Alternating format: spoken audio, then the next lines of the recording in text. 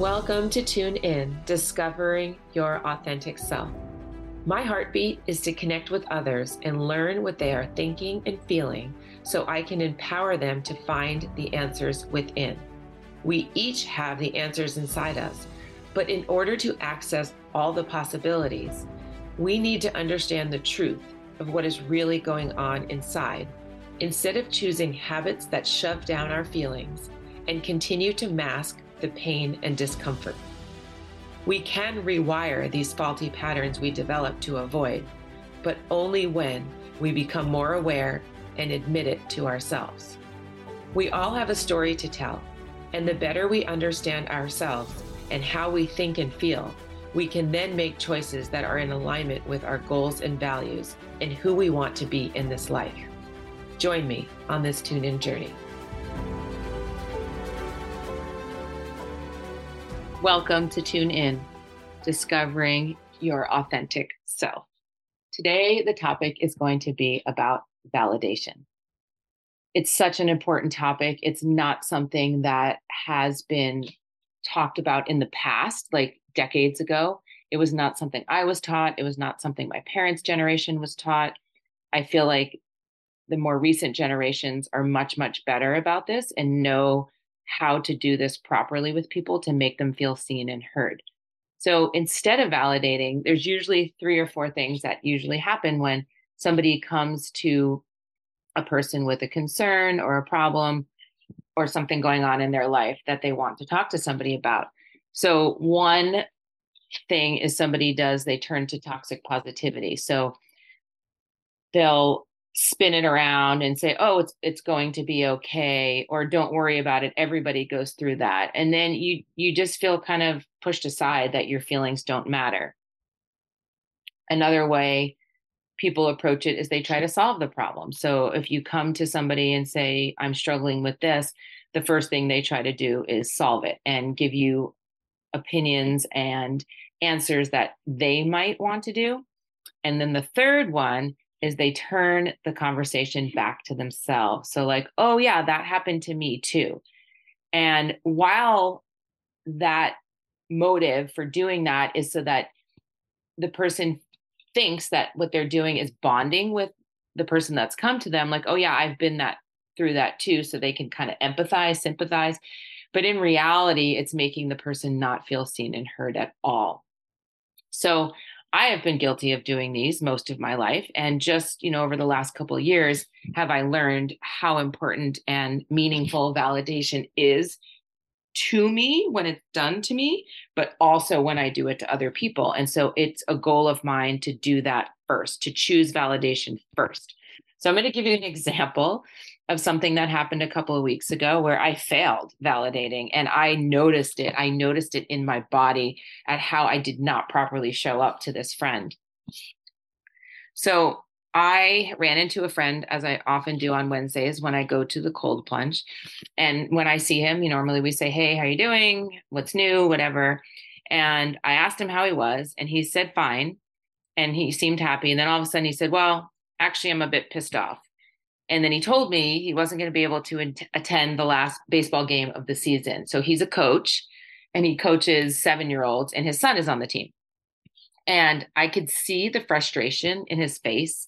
I could hear it in his voice, his body language, everything. And the first thing I said to him was hardly validating. So I tried to come up with ways for him to solve the problem, like asking someone else to cover his shift or try to see it in a different light, in the toxic positivity way, like maybe this was an opportunity. And neither of those things helped. They just seemed to a little bit escalate his frustration. So after a couple more exchange of words, I walked away to continue my cold plunge, and he was doing something else in the place.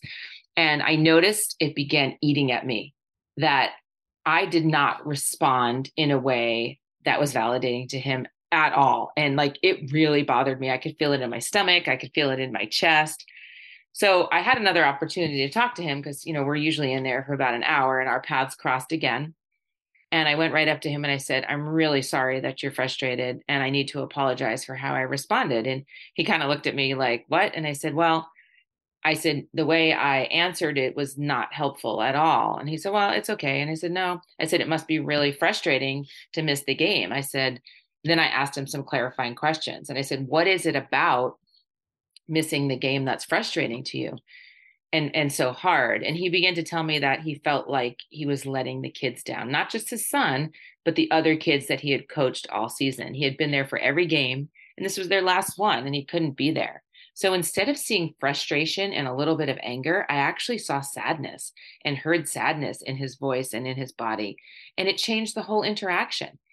And it was just mind blowing for me. Like, we're not going to get it right every single time that we interact with people, depending on our mood, our level of sleep, our stress levels, what's going on in our life. The topic could be super triggering to us. And so somebody could bring something up and we're going to go right to how we dealt with that and how it made us feel. But it's really important to take a step back, take a pause, and listen and validate that person's feelings, because it's real to them. It might not be real to us. We might not agree with it, but it's real to them. And just saying, I hear you, I understand, that must be hard, I'm sorry you're going through this. Any of those things are going to help that person just decompress and their nervous system not to get more uptight. So it's a top tier skill to learn how to validate.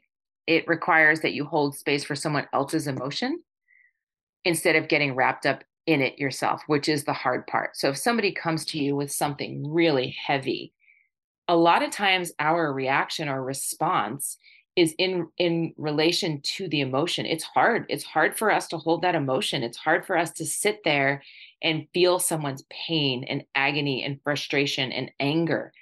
So we want to get past it as quick as possible. So we do one of those other three things in order to move past it. But that person needs to feel that emotion. It's real to them, like I said. So they need to feel it and they need to get through it.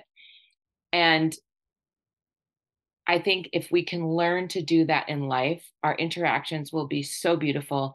People's emotional regulation will be better because we're not continuously being told to stuff it down, and we're actually working through the emotion in real time as we're processing it, talking to somebody else. So let's try to be better validators in our relationships, and we will see our relationships be so much more rich and fulfilling. Have a great day. Thank you for listening to another episode of Tune In, Discovering Your Authentic Self. If you found this valuable, please share it with a friend, and it would mean the world to me if you left a review. I love connecting with my listeners, so please reach out to me on Instagram or Facebook at Nicole Renee Jensen.